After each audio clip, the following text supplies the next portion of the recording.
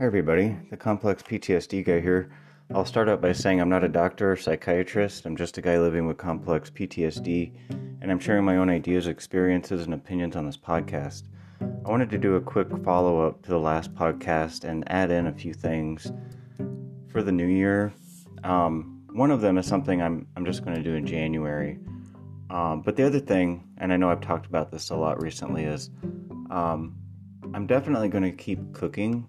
Because cooking it's just really good for you. It's good for the soul. It's good for your spirit, the aromatherapy. I've already gone on and on about the benefits of cooking.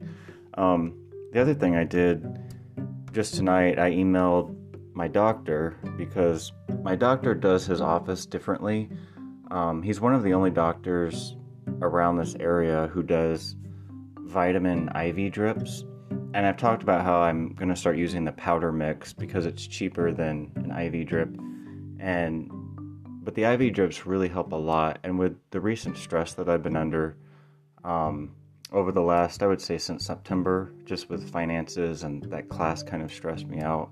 I can tell my nervous system is a little bit more stressed out than normal. And I've actually had like some nerve twitching going on. Particularly like in my face, and that kind of scares me. And I know that whenever I get my B vitamin IV drip, it really it knocks me out that evening to where I usually sleep like a baby whenever I get my IV drip. And so I emailed my doctor, who again I said he does these IV drips, and I emailed him and said, sign me up for January 20th, because that's the day I get paid. And the other check is going to get my car worked on again. Just some additional things I need done. But I also emailed my massage therapist, and I'm going to try and get a massage that day too. It's really important to do self-care and to do it regularly. Another thing I've thought about doing, even though I live right next to a really nice park, I live by like a really big park that's almost like a miniature version of the park in New York City that I can't think of what it's called, Central Park. It's almost like a miniature version of that. It's a really big, kind of enchanted park. It's really nice. Even though I live really close to that, I don't always go out to walk due to the weather or due to the fact that it's nighttime by the time I want to go for a walk. I could try and make it a part of my routine, and maybe I will, but I've also thought of maybe getting a treadmill. I don't know if I'll do that. If they make treadmills smaller than what they used to when I was a kid, I might get one. But when I was a kid, they were always pretty big, and I haven't really been on a treadmill since I was a kid.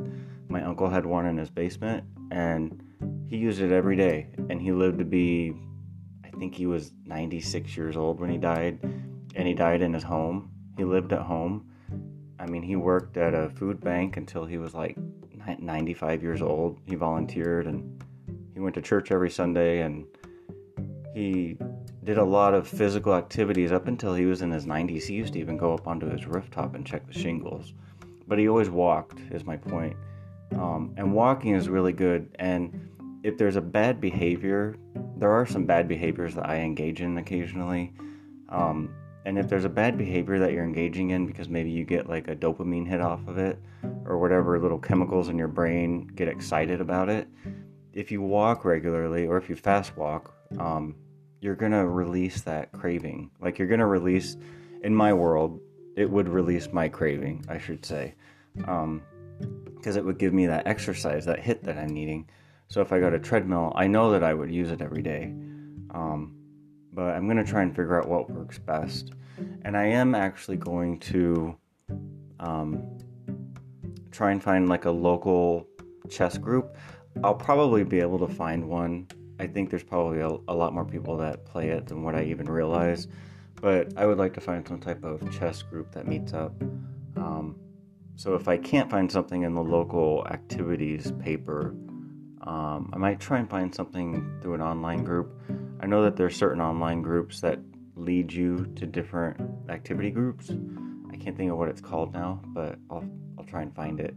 But I definitely, out of all the activities I can think of that would be really good for, promoting strategic thinking and promoting logic and promoting frontal lobe function, I think chess is it, because I know how to play chess.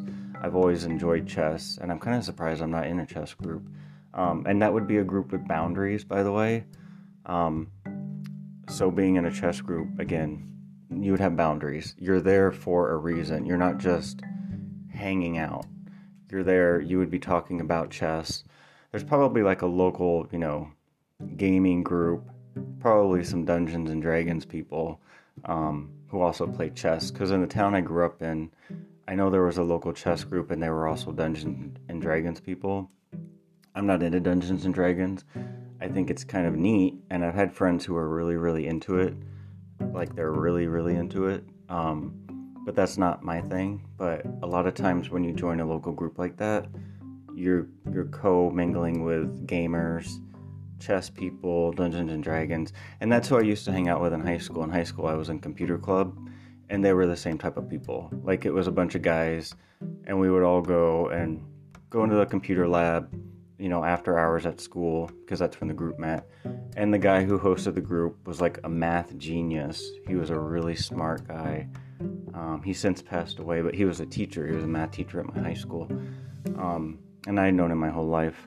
But, that's my typical hangout type of people is, gamers in high school. And then even when I was an adult as a caterer, they were video gamers. And Dungeons and Dragons people. There weren't always chess people, so I need to try and specifically find, that chess group. And we have a local university, and I wonder if the university might do something like that. But anyway, I just wanted to come back on here just for a little bit and say, cooking, taking care of your health. I'm signing up for the IV drip. And again, that's just like an overall drip to calm down my nervous system. But after that, I'm going to start using the powder mix that I talked about, the isotonics, because that will serve the same function, but the IV drip's just more powerful and potent. And like I said, I sleep like a baby every time I get that B vitamin drip, because my nervous system needs it. It's really needing that in my system, the B vitamin. So whenever it gets hit with a drip, it's going right to your blood, because as soon as he puts it in my arm, I can taste it in my mouth. It's that, it's right there. And I can tell my body is needing that. So I'm doing that, and I just wanted to try and promote that for you guys too. Find groups with boundaries, take care of your health. These are just some of my New Year's resolutions, along with what I said in the former podcast. So this is the Complex PTSD guy signing off.